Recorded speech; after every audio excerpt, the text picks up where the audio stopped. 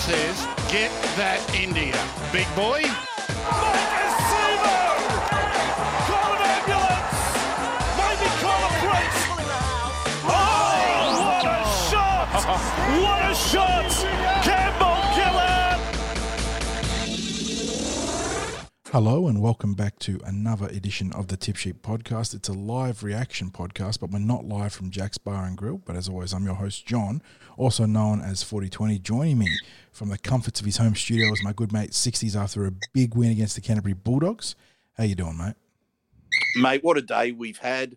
We started the day out at the players' reunion, grabbing a chat with a few players. You grabbed a few photos, and we end the day thanks to our kind hosts, Parramatta Leagues Club today, had us over in their corporate suite, able to watch the game there with some nice comforts and enjoyed the win.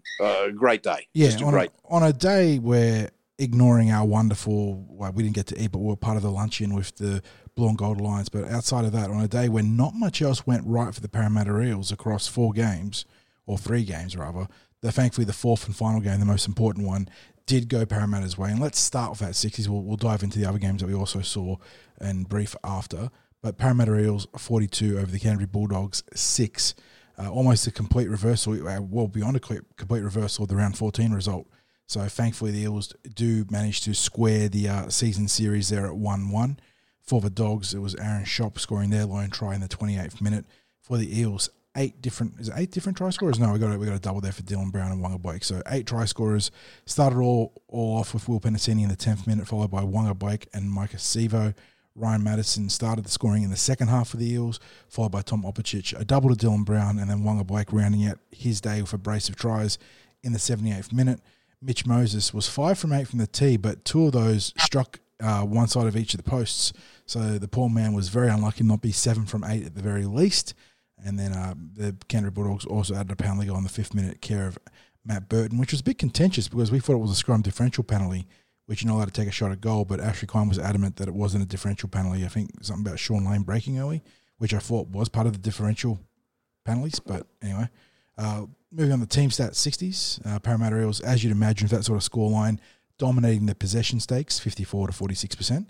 Likewise, time possession, about plus 3 minutes in Parramatta's favour. Completing at a 76% click on the possession there, 30 to 39 sets. Canterbury down at 66%. Then the Eels, once again, as you'd imagine, given the scoreline, ahead on all key attacking stats. More runs, more run meters, more post-contact meters, all by considerable margins. 10 line breaks to 4, 32 tackle breaks to 15. Average set distance up at plus 5.5 meters over the Bulldogs. Somehow, true to the Parramatta Eels, slower play the ball speed than their opponents, but only marginally in this case, 3.91 seconds to 3.87, and going down to probably the next most important thing, defensive rates here. Parramatta's tackle efficiency not the greatest, which is, I suppose, a bit surprising because I thought we defended pretty well in this game, but once again, the numbers don't always tell the full story. 86.42 effective tackle rate for the Eels compared to the Dogs, 85.33%. 15 missed tackles, 29 ineffective for the Eels. So just on the whole, 44 missed or ineffective tackles. So probably in what you consider a ballpark solid rate. Obviously, if you can get underneath 40, it's always going to be a good day defensively. I think the feature there was the slide and scramble. Communication and slide. Yep, 100%. And we'll talk about that later. But then we go on to errors and negative plays. 15 errors for Parramatta, which does compute because we did botch a few opportunities throughout the game. We conceded 5 penalties to Canterbury's 4. We gave away 1 ruck infringement while the Bulldogs gave away 2 inside 10s. And then we used our full suite of interchanges. In terms of individual stats, 60s, quite a few players hitting triple digits on the run meters. Sevo, Opicic, Dylan Brown, Reg, Sean Lane, again topping the charts at the run meters.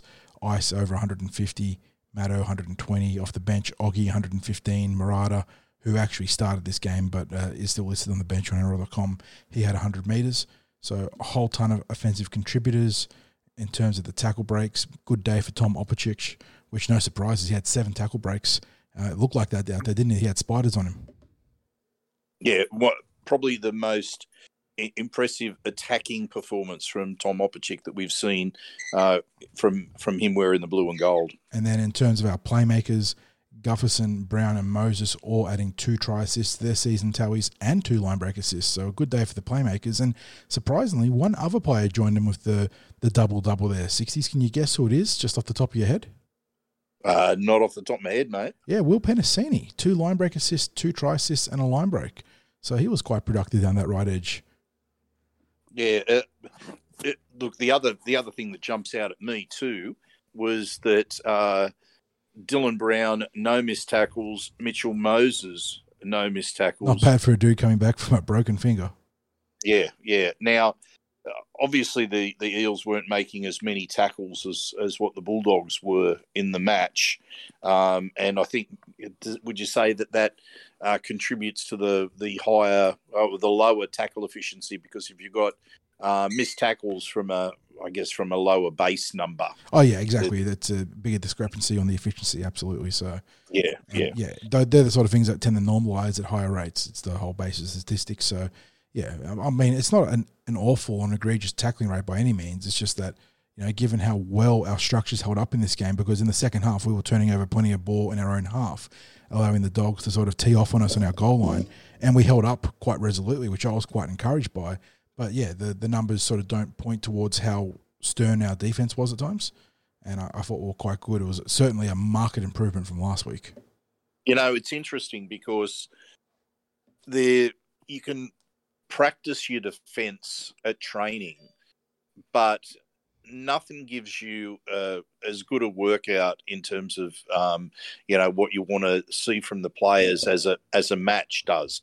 And so those repeat possessions where there was the scramble in that 20-metre zone is, well, you're not going to be able to replicate what they had to do out there on the field at a training session. So I guess from BA's perspective, he would have been happy to have that period of time defending their line and not letting any tries get across and seeing, as you said, the communication and the slide work so well as it did today. And yes, we will acknowledge that, Canterbury has not had the greatest year, but for us to reverse what was an awful performance against them, first time up against them this year with that win today, you've got to walk away from that happy. You've got to walk away from it happy with only conceding 6 points today, 26,000 people there. Good day. Just a good day. To tack on to what you're saying, certainly I'm not going to suggest that we're going to shut out South Sydney with the defence that we had today, but if you brought that energy and communication to last week, you got to think you save a trial to at the very minimum. So good to see the Eels bounce back. And, as much as we talk about how the Eels been inconsistent, if there's one thing you could count on this year being consistent is not dropping back-to-back games. And they kept that true with the big win over Canterbury, which lifts them up into 5th on the ladder, because although results didn't go their way when it comes to pushing for the top 4 with Melbourne, and it looks like Cronulla are now going to get over the line, given that Manly don't seem to be putting up much resistance as we record this game. The Eels, the silver line to that is that the Eels are now a full win clear of the Rabbitohs and Broncos, and if the Roosters win tomorrow, I believe, they'll join the Rabbitohs and Broncos being a whole 2 points behind the Parramatta Eels. Yes, yeah. Now I think it's going to be interesting times ahead for South Sydney as a result of the result, from how the fallout from round 23. They lost to the Panthers. They've got to go take on the Red Hot Cowboys, followed by the Red Hot Roosters. So, no, other way around. Roosters first. I thought it was the other way. Cowboys. I'm pretty sure, isn't it? Haven't they got the opening? No, they host the Cowboys next week, and then they take on the Roosters out at the new stadium, Allianz. So the opener for Allianz is the final round. Yeah. Oh wow, that's adds a little bit of gravitas to that game, doesn't it? Yeah. Well, it's it is possible for South to go from Latrell Mitchell to warning other sides to look over their shoulder. Here we come to potentially missing out on the top 8. It's it's a crazy what a difference 1 week can make for the momentum of a team like South, because they do have a horror draw. And mind you, look, they could come out and win both of those games and go into the finals with still reasonable momentum. But that was not a game they wanted to lose the other night against an understrength Panthers team. And just on that, watching how they performed, they stripped Penrith for numbers that much the same way as they did. They're the best team out wide. Yeah, playing right to left, they're so good at stripping for numbers. Yeah, but the big difference being that Penrith continued to go at them all night. They wouldn't go away. They competed, something that unfortunately we didn't do the week before. And it just showed that if you're prepared to keep yourself in the contest against a team like South Sydney, the opportunities will come. Yep, that they get frustrated, that they make mistakes, and opportunities will come. It's just something that we haven't done well enough against South Sydney over many years. Just get in the contest, and you could see the difference today, like right from the opening whistle. From the opening set, yep. The prop forwards carted the ball up with some authority. Both back rowers were outstanding. We saw BA pull a little switcheroo with Murata Niokore starting over Ryan Madison, which is something we've spoken about insofar as, a lot of Maddo's best football came as the primary lock forward, but playing from the interchange. Murata came on, brought a bit of fire. He played with physicality, and lo and behold, you throw in Mitchell Moses coming back as the big signal caller for the Eels, and he obviously had an outstanding game, in the context of coming back from a broken finger especially. But, the physicality through the middle set that tone.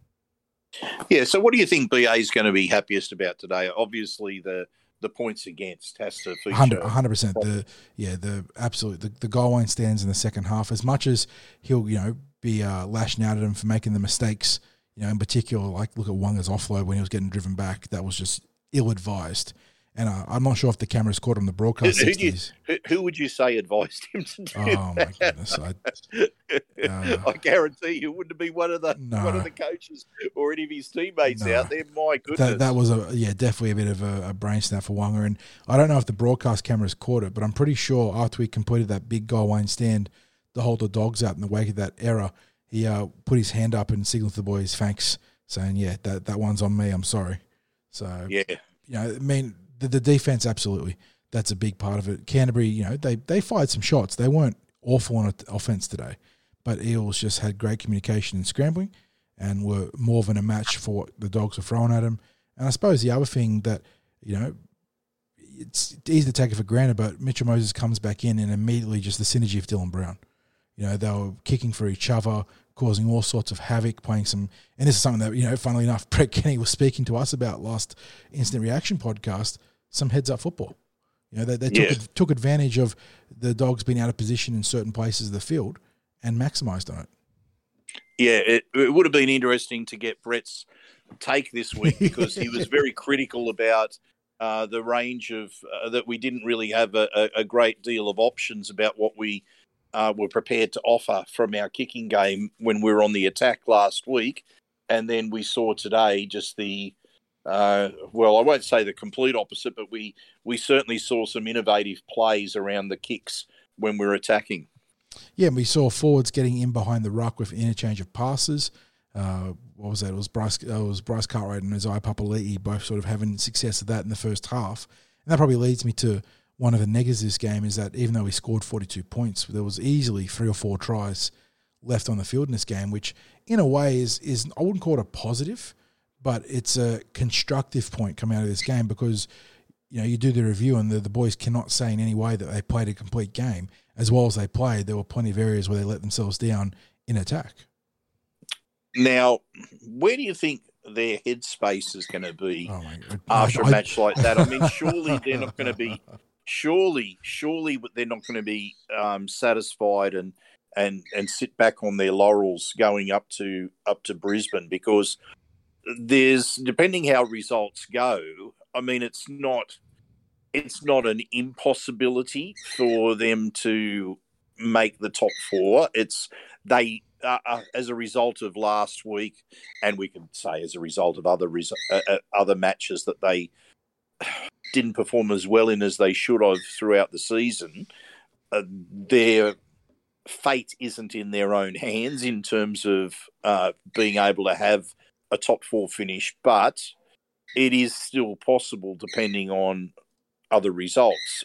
For example, were the Storm to drop a game before Parramatta takes them on the Roosters against the Roosters, then you're looking at and it's not outside the realms of possibility, is it, for Absolutely the not. Storm to drop a game against the Roosters? So if they were to drop that game and Parramatta gets the game gets a win over Brisbane, then the final round is basically a top four spot up for grabs.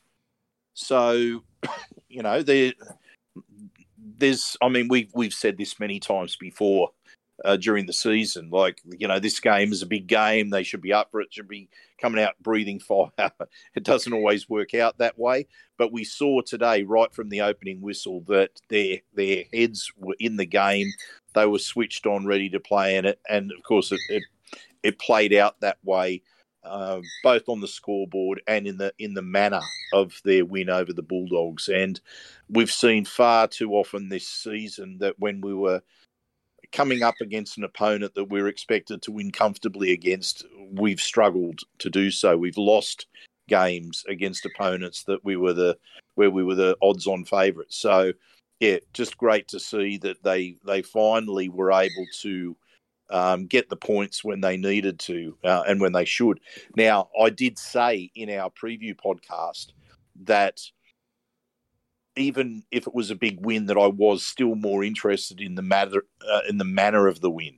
Like, I wanted to see us battle through the game, like that the win comes as a result of us really being in the contest. And that was pretty much the case today. My apologies, because one of the pet birds has decided that now's a good time to have a bit of a whistle in the background.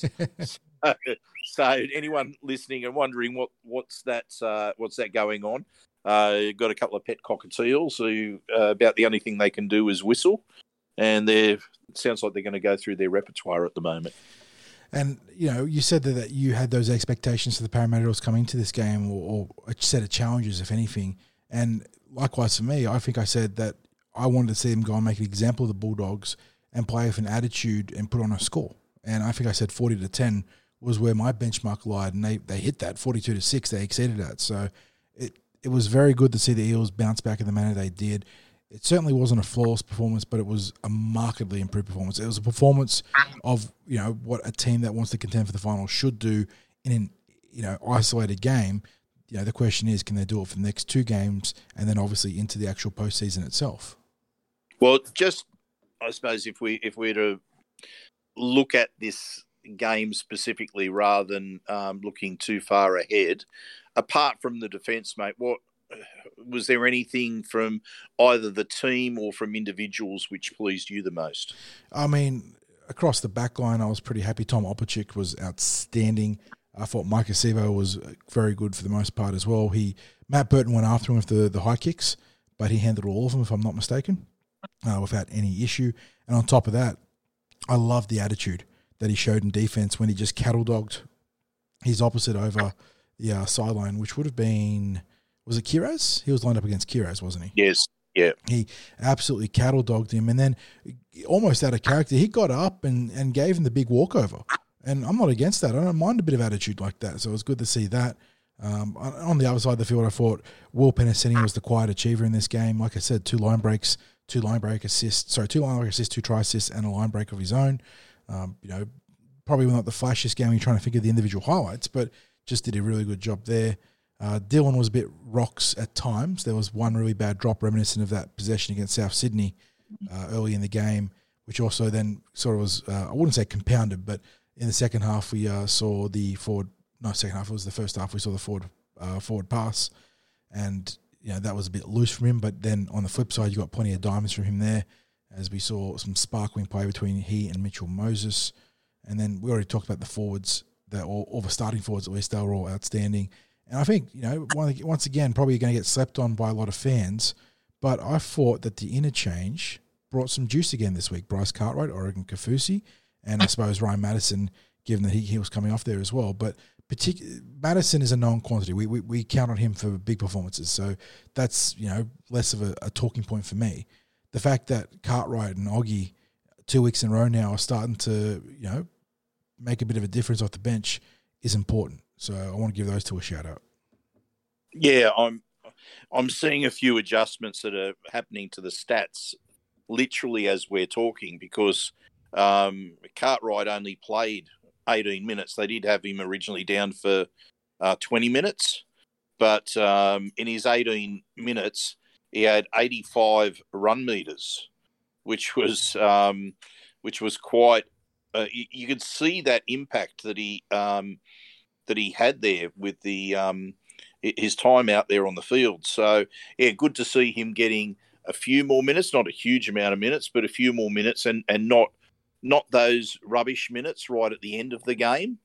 And if he's building up a little bit of confidence in his form coming into the back end of the season, he could be a valuable commodity for the Eels to have out there on the bench. Oregon has probably had a very consistent season, and I think he's, he maybe went even a step beyond just consistent today. I thought his carries were really, really good, and we've already mentioned about Madison coming on and playing those long minutes after being brought off the bench instead of starting, and 121 run meters was good output from him.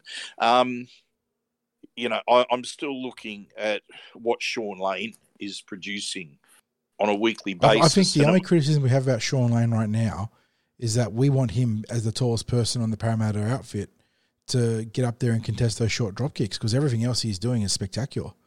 Yeah, if we were to have one minor criticism about the Eels today, is that when it comes to short kickoffs, short dropouts, that sort of thing, whether we're in the act of receiving the dropout or whether we are putting up a short dropout ourselves, we're aiming for Shaun Lane, and he's getting himself into position, but I don't know whether it's that he's not quite timing the run, but there's something that's stopping him from truly contesting the football in those circumstances. This is coming with Quentin Gufferson having absolutely mastered the short dropout. He is hitting them on a dime, 10.5 meters every time.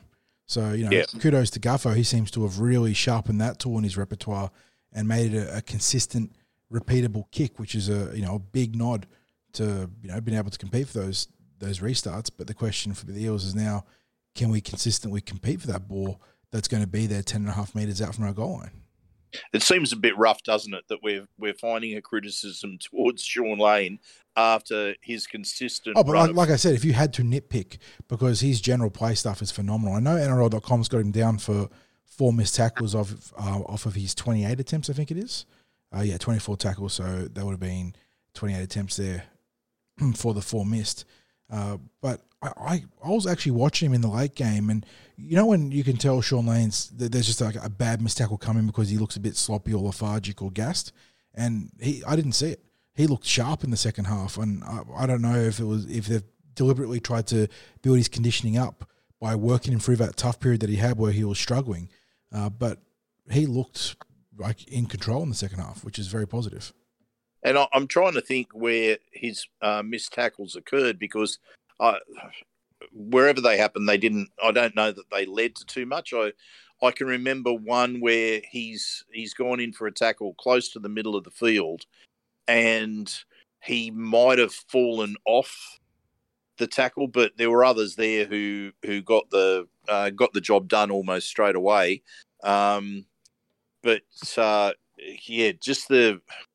He's doing some tough carries, mate. Oh, yeah. And the post-contact he's not just being used. He's not just being used like at that attacking end of the field.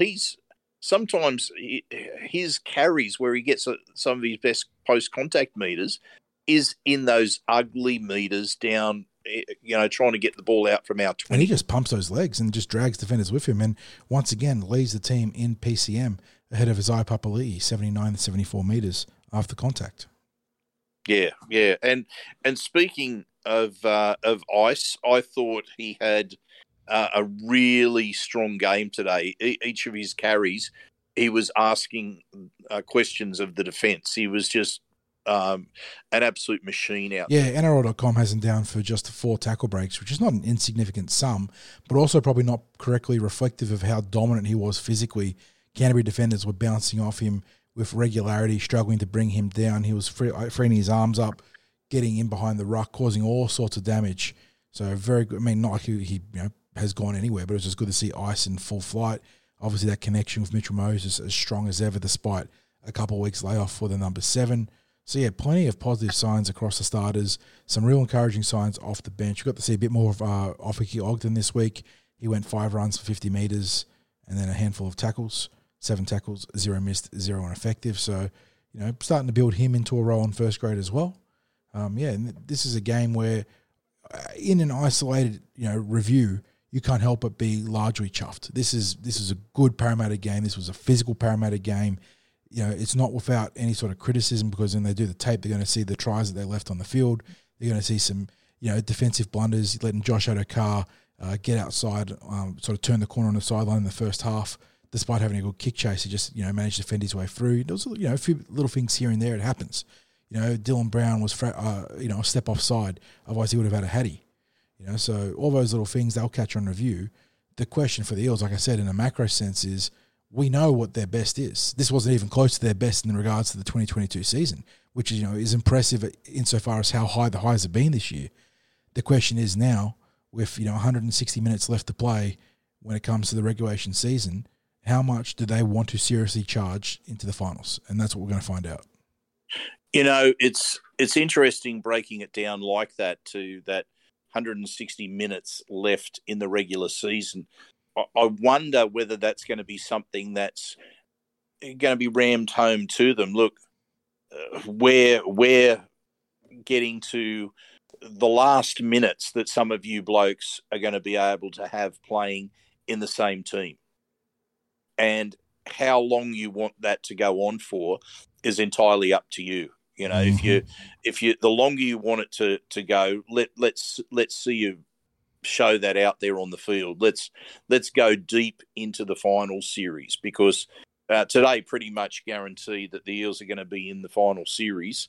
There was, there were worst case scenarios being looked at coming into these last 3 rounds. If if the Eels had lost their final 3 games, they could potentially have missed the finals. They've won today. I'm much happier being in Parramatta's situation than I am if I was a South supporter coming into their last 2 games, 2 points behind where Parramatta is on the table. And as we spoke about before, they've got the Cowboys, they've got the Roosters, and they've got the Raiders with a real easy draw. Probably the cushiest draw that is in the competition this year, breathing down their neck. Are they looking over their shoulder at what's coming up? So I know I spoke about it before, but we like seeing characters in the game, as Latrell Mitchell is certainly that. But do you want to go boasting about what's happening before you've actually achieved anything yet? So interesting times for them.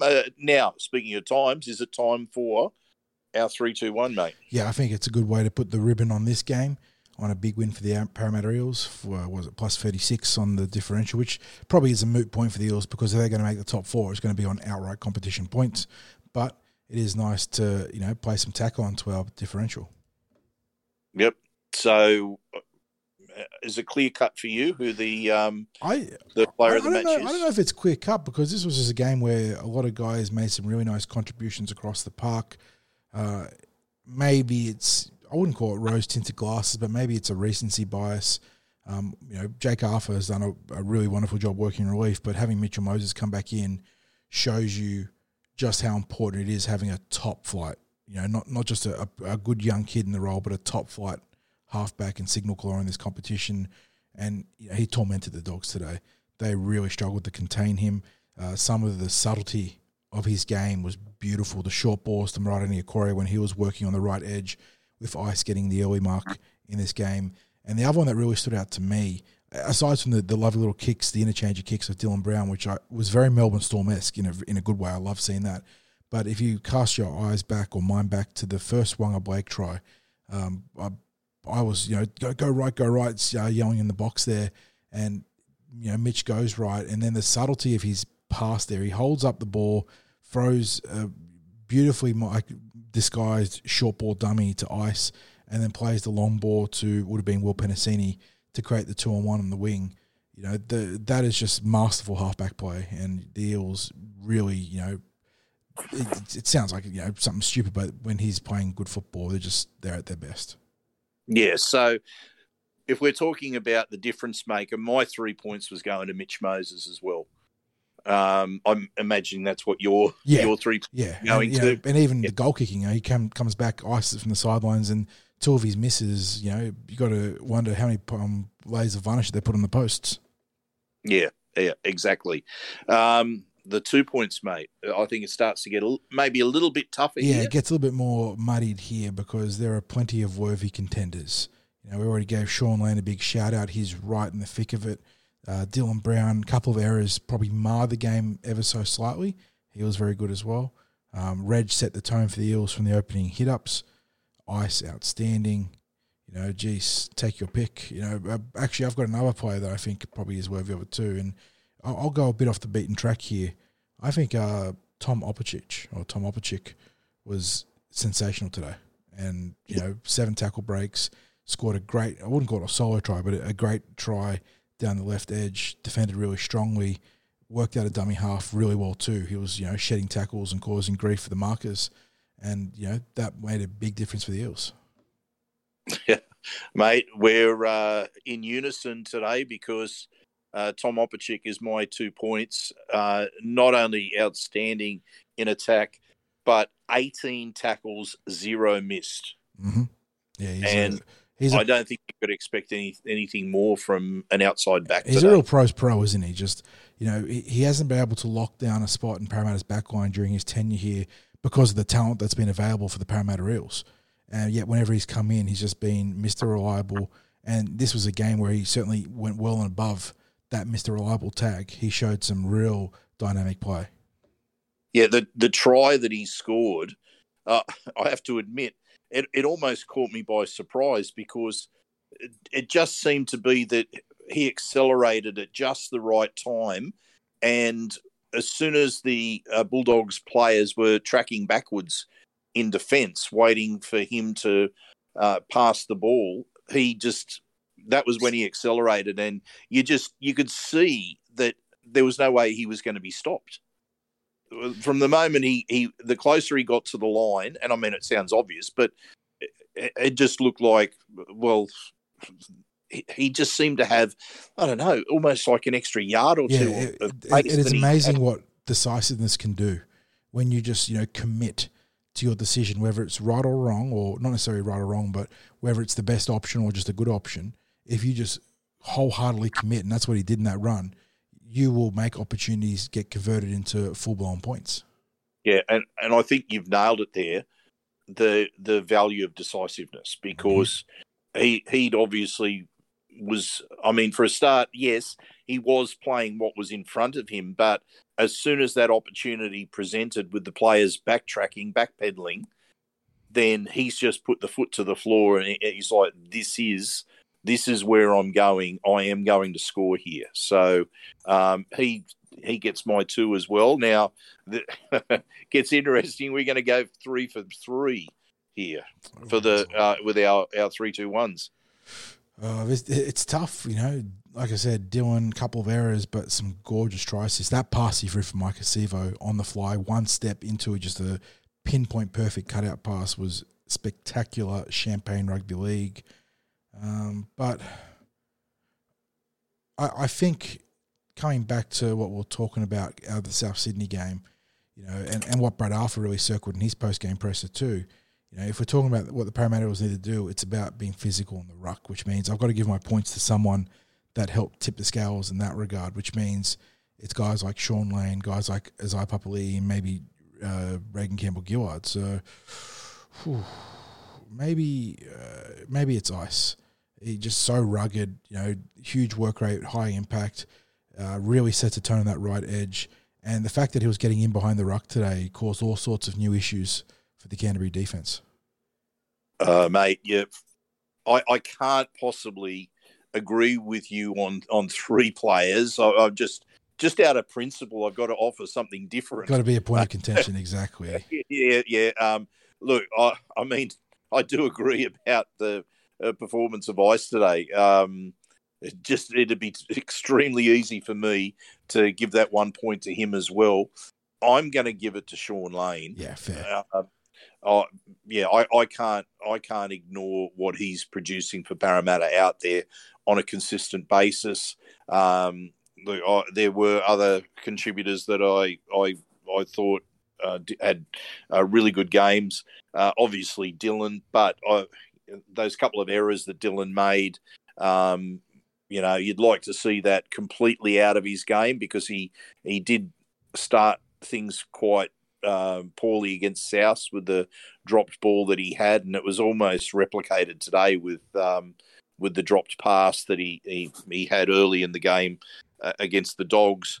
That said, he then, the tries that he scored, the way his hair's back in defence when there's the chance of the break, he had a try save almost the same as what happened against Manly when there was a break that was made and he was the one chasing back in defence. This time he grounded the ball in the in goal.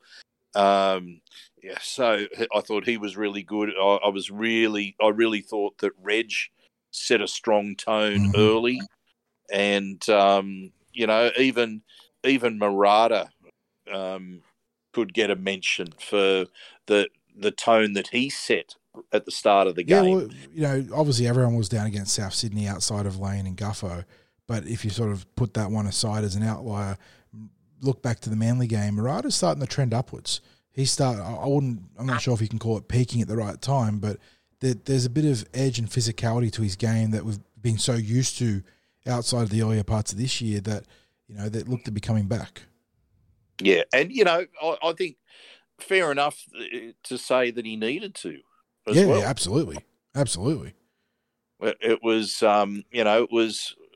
this had been a far from inspiring season from Murata, but if you want players that are your impact players, and he's certainly one that we described as an impact player, firing at the right end of the season, everything indicates that that's what he's heading towards. So, mate, I think that's probably a good place to wrap up the NRL. We're going to quickly mention the other results today. The Flegg weren't playing at CommBank Stadium, and so we really can only go in terms of the result. Disappointing result from them going down to the Bulldogs 18-10, wasn't it? Up 6-4 at halftime, courtesy of an Arthur Miller, Stephen try, and obviously a Corey Fenning conversion. Fenning would go on to tack on 4 points of his own, failing to convert, but the Dogs, unfortunately, running out the 8-point victors. I mean, the game was academic. We spoke about this in our preview. They weren't going to make the top 5 or top 6, but, in saying that, finishing off the season, winning a few straight would have been a fantastic way to cap off what's been a much better second half of the year. Yeah, it'd be much better, but it's one of those seasons where they've had lots of changes into the team on a weekly basis. Consequently, they've had a lot of inconsistency in their performances, and it seems like today against the Bulldogs, who were only sitting, I think, from memory, 1 point above them on the table. Was that? Yes, 1 point above them. It was a drawn game that was split into two teams. Well, Eels not having the draw on their scoreboard, so the same amount of wins, but Canterbury having that half a win advantage, which is now being converted obviously into a win and a half lead. So yeah, disappointing there. And speaking of disappointing, the team with the most to play when it sort of comes to the top four and pushing up the ladder on today's suite of games was the New South Wales Cup. And Eels falling 3 points shy of the Canterbury Bulldogs, 3v5, Bulldogs 3 versus 5 coming into this game. They ran out victors 19-16. We were trying to keep track of this game, 60s. It was on my tablet and on the muted screens up in Jack's Bar and Grill in the middle of the Blue and Gold Alliance luncheon. So we sort of caught glimpses of this and got most of the try highlights, but the flow of the game wasn't really something I was trying to keep track of. But for the Eels, Hayes Perham started the scoring in the 3rd minute, followed by Dan Keir in the 16th, which was off a Jacob Arthur intercept, I believe. Sean Russell got the Eels back in it in the def in the 75th minute, but it was too little too late. Jordan Rankin, 2 from 3. For the Bulldogs, Declan Casey, Matt Dury and Curtis Moran scored. Brandon Wakeham, 2 from 3 from the try conversions. Also added an important penalty goal and a Bailey Biondi Odo field goal. And there was a bit of drama late in this game. I think it was about the 72nd minute. Yeah, 72nd minute. Wiremu Greg is sent off for a off-the-ball hit that was deemed to be not only late but too violent in nature. I don't think he made much of an attempt to wrap the arms, if I'm going to be honest, which saw him get the marching orders. But Declan Casey, the opening try scorer for the Dogs, he also got sin bin for retaliation in that sequence of play. So it'd be interesting to see what sort of case Wiremu has to answer when it comes to the match review committee and then the judiciary if it does get a charge. But yeah, well, that's his second send-off in about a month. Whereas the first one we're not really sure was warranted. I would like to get some clarity. Well, there was no case to answer. Exactly, which is bizarre, given the nature of a send-off. But yeah, for the Eels, they do hold on provisionally. No, they're still going to be in 5th place at the end of this week regardless. They have a big buffer over the chasing teams in the New South Wales Cup. But let me just see if the North Sydney Bears have played this week. The Bears are playing one of the weaker teams in the competition tomorrow in the Magpies. This may, given that there's only one game left, if the Bears win, it will all but knock out their hopes of chasing the top 4. So a Bears victory tomorrow lifts them to 1.5 wins clear of the Eels, and with just 1 week left, unless there's some points penalties coming the way of the top 4, the Parramatta Eels could not make the 8 with a North Sydney victory over the Western Suburbs Magpies tomorrow. No, but they've had probably a couple of costly losses, absolutely, this season. And but look, I think for the most part they've been quite consistent in their form. So you mentioned we were trying to track that from the reunion that we went to earlier today, but we were over at the ground for the NRLW season opener, and I think it's fair to say that Parramatta's defence needs a little bit of work. I wrote about this in the preview yesterday. We're taking on the reigning premiers, and it was a manic free agency season where the likes of the Brisbane Broncos, who have been perennial powerhouses in this competition, they lost a number of key players. The Roosters certainly weren't, immune to losing some players, but they kept the core of that premiership winning team. I think there was 10 returning players from the 17 that took out the title last season. It happened earlier this year. So they are, for mine, the team to beat. And watching this game, it certainly looks like it. They got off to a hot start. It was 3 tries to 0, and only goal kicking, keeping the Parramatta Eels in the hunt early on. And they managed to reply over Shelley Malungi and Simama Taufa set of tries, which were both converted by Brooke Morgan Walker. And that, leveled the playing field. And, there was some very positive periods of play for the Eels throughout this game. But at the same time, the Roosters were physical through the middle, and even more so than that, on the edges. They just completely overpowered the Parramatta Eels 60s. In particular, Sturgis and Isabel Kelly, I believe, were the two big, damage inflictors when it came to both sides of the ruck. And one thing that sort of jumped out to me is that the Roosters had a couple of interesting attacking structures, causing overloads on a certain edge where they'll get Sturgis or Kelly, the left and right centre, and get them to pop up on the opposite side of the field, as a second fullback. So they were able to inflict a lot of pain on the Eels that way. But yeah, looking at the Eels team, 60s, a lot of work to be done on the edges, a bit of work to be done in the middle too, cleaning up the ruck with the line speed and first contact. But it certainly wasn't a game without any positives. I thought Gail Broughton looked very strong running the ball, and I want to see their team featuring her more with a bit of time and space to operate in. Looking forwards to the halves. I thought young Lasana Lutu had a pretty handy game considering. She looked like she was calm, composed, got a pretty reasonable kicking game on her, and she's a player that will, I think, as the season goes on, get better and better. And this was something that you actually, when we're watching the game, you're saying to me that as much as the starters struggled a bit defensively, you're pretty confident that the interchange forwards would help stimulate the flow a bit. And I thought that they did a pretty good job. Kennedy Charrington came on, and she's just a player that when she's on the field, between the physicality, the niggle, the grit, things just start happening around her. And she certainly got under the skin of the Roosters, caused an error or two, had some really strong carries. I thought she was good. And then Brooke Anderson and Navanda George were both good. I didn't really notice Rima Butler in this game, but I thought Anderson and George were pretty strong off the bench. And obviously the captain or co-captain, Simone Taufa, she was outstanding. Yeah. It was a game that was the team that had all the possession really was the Roosters. And, I mean, it sounds again like a Captain Obvious statement because the team that has that much possession should be winning.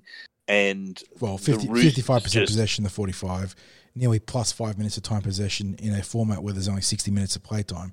So, that they are telling stats, and that's not even talking about field position. The trouble was when they were scoring in bunches of tries, and during that period of time, the Eels just couldn't get their hands on the ball, and that was the toughest thing during each of those periods where they went, try. They did that one after the other early in the game, and then there was that period after the Eels pulled back to 18-16 from memory, where they were just 2 points behind early in the second half. And then after that came a period of time where the Roosters had plenty of possession. They made the Eels pay for repeat sets and probably for allowing just a bit too many easy meters through the middle. And Surgis and Kelly were just dynamic out there in the centres. And the Roosters are the reigning champions for a reason. All signs point to them having a very strong season again this time round. How will the Eels go next week? Well, obviously it's all very well to have players who can be potentially strike players, but if your defence doesn't do the job, then you're going to be struggling. And the Eels this week are going to really need to do a bit of work on their defensive structures and also that commitment to the first up contact. Absolutely. It just has to be line speed, first up contact. The games are unironically won and lost with those things. Like they just set the tone for everything else. And while I thought the benches did a much better job there, I think as a team, and it's not just the ruck, the edges too, they all need to improve significantly on that. Thankfully, they've got another home game, their second but final home game. Next week, they're hosting the St. George Illawarra Dragons. So they're going to be taking them on Sunday. So they've got a full week to prepare, and hopefully they can make those adjustments because there's no doubting that there is some quality in this team. We saw some good football from them up against arguably the premier outfit in the Sydney Roosters. But by the same token, they've got some serious work to do across the next 7 days. Yeah, absolutely. And just before we go, again another mention and thanks to all the players today at the Blue and Gold Alliance Players Reunion. We were able to, you moved around, took a few photos. We grabbed a chat with a number of players that are obviously well known to supporters, players that maybe aren't as well known but had interesting stories that they were able to share. So we're thankful for each of those players. We grabbed a short chat with about half a dozen people today, and thoroughly enjoyed it. And I think when we get that up as a special edition podcast, people are going to like hearing some of the anecdotes and also just getting the takes of these players about what it was like being an Eel And, you know, a thing that came through to me was how so many of them were aspirational to be wearing the blue and gold. Yeah, it was a wonderful event, and it comes on the back of we weren't able to get out there 60s, but from what we heard was an incredible day of golf, which became the Ted Solkovich golf day, right? So they had a fantastic day out there. So the Blue and Gold Alliance is really starting to hit its straps, and they're certainly not, you know, peaked by any means. They're really keen to grow this thing under the guidance of Bill Richards and the full committee there. So doing some wonderful things for the club, doing some wonderful things for the old boys, which is a point of contention. You know, we say old boys carefully there, but, you know, the former greats and former players of the Blue and Gold. And, yeah, it was just so cool to see 150 former players, former staff members, you know, former clubmen just out there able to enjoy a nice meal and a beer together and just have a good day. Oh, mate, look, for us, it's moments like that are like a pinch yourself moment, because we're just there witnessing the joy of some of these players, seeing it on their faces as they catch up with blokes that maybe they haven't seen for a while, Mm-hmm. or blokes that, you know, they only get to catch up with every so often. They might see them, might talk over the phone, but being able to catch up in person mightn't be as easy as they'd like. So, yeah, it was just great to see that, to witness the camaraderie, the smiles, the laughs. It was a noisy room. You'll probably hear that when it comes to the podcast. Yeah, when we do apologise in advance if some of the audio is, I wouldn't say muffled, but just, you know, there's so much background stuff happening. Yeah. So we'll apologise in advance for some of the background noise, but please, when we do get that up there, have a listen, because I think you're going to enjoy it. And of course, we were able to speak to Mr. Raymond Price, the man for whom the Cumberland Throw took our name with the tackle that he made famous. So we finally got to have a few words with Pricey, and it's fair to say, Ray doesn't sit on the fence with What do you mean? opinion. He's a legendary fence sitter. He you know, always minces his words. No, Pricey, one of the straightest shooters out there. Whether you agree with him or not, he is always a good fun to catch up with. And, you know, just you can see why in the 80s the boys wanted to go to war with him. You know, he really led the way there, doesn't he? Yeah, absolutely. So, look, a great day, mate. I'm still buzzing about the day. You know, would have been the icing on the cake to have got every grade today, but for the importance of today's win for the NRL team, we couldn't have asked for more. Great day with the legends, and and I think that's probably a good place to wrap up. Yeah, and of course, win, lose or draw, the content doesn't stop on the Cumberland Throw. Look forward to goals, grades. I imagine he's going to have a lot of fun banging these ones out after what happened last week. I'm going to try and get through my gin and logic tomorrow, looking at what went right, what went wrong, and where to for the NRLW. Then we'll get from the stands for Shelley, Colmack's stats. And then, like you said, 60s, look forward to the special edition of the tip sheet as we string together all the different bits and pieces we got out of the Blue and Gold Alliance luncheon. As always, thanks. Plenty coming up on the Cumberland Throw, and we're really getting to the business end of the season. Mm-hmm. And now, for the fourth year in a row, we're going to have our Eels playing finals football. Yeah, you know, as much as we gripe about it, it is good to be constantly in the hunt for the premiership, you know, regardless of the odds. And, you know, we know this Eels team has it in them to play some great football. And then, like I said, the next 160 minutes will be telling. But as always, thanks for stopping by, giving us a listen. Hope you appreciated the latest installment of the tip sheet. We'll catch you in that special edition next up. But after that, recapping what I assume, given the way things are in the NRL 60s, be another manic week of NRL news by the time we get to it midweek. Yeah, looking forward to it.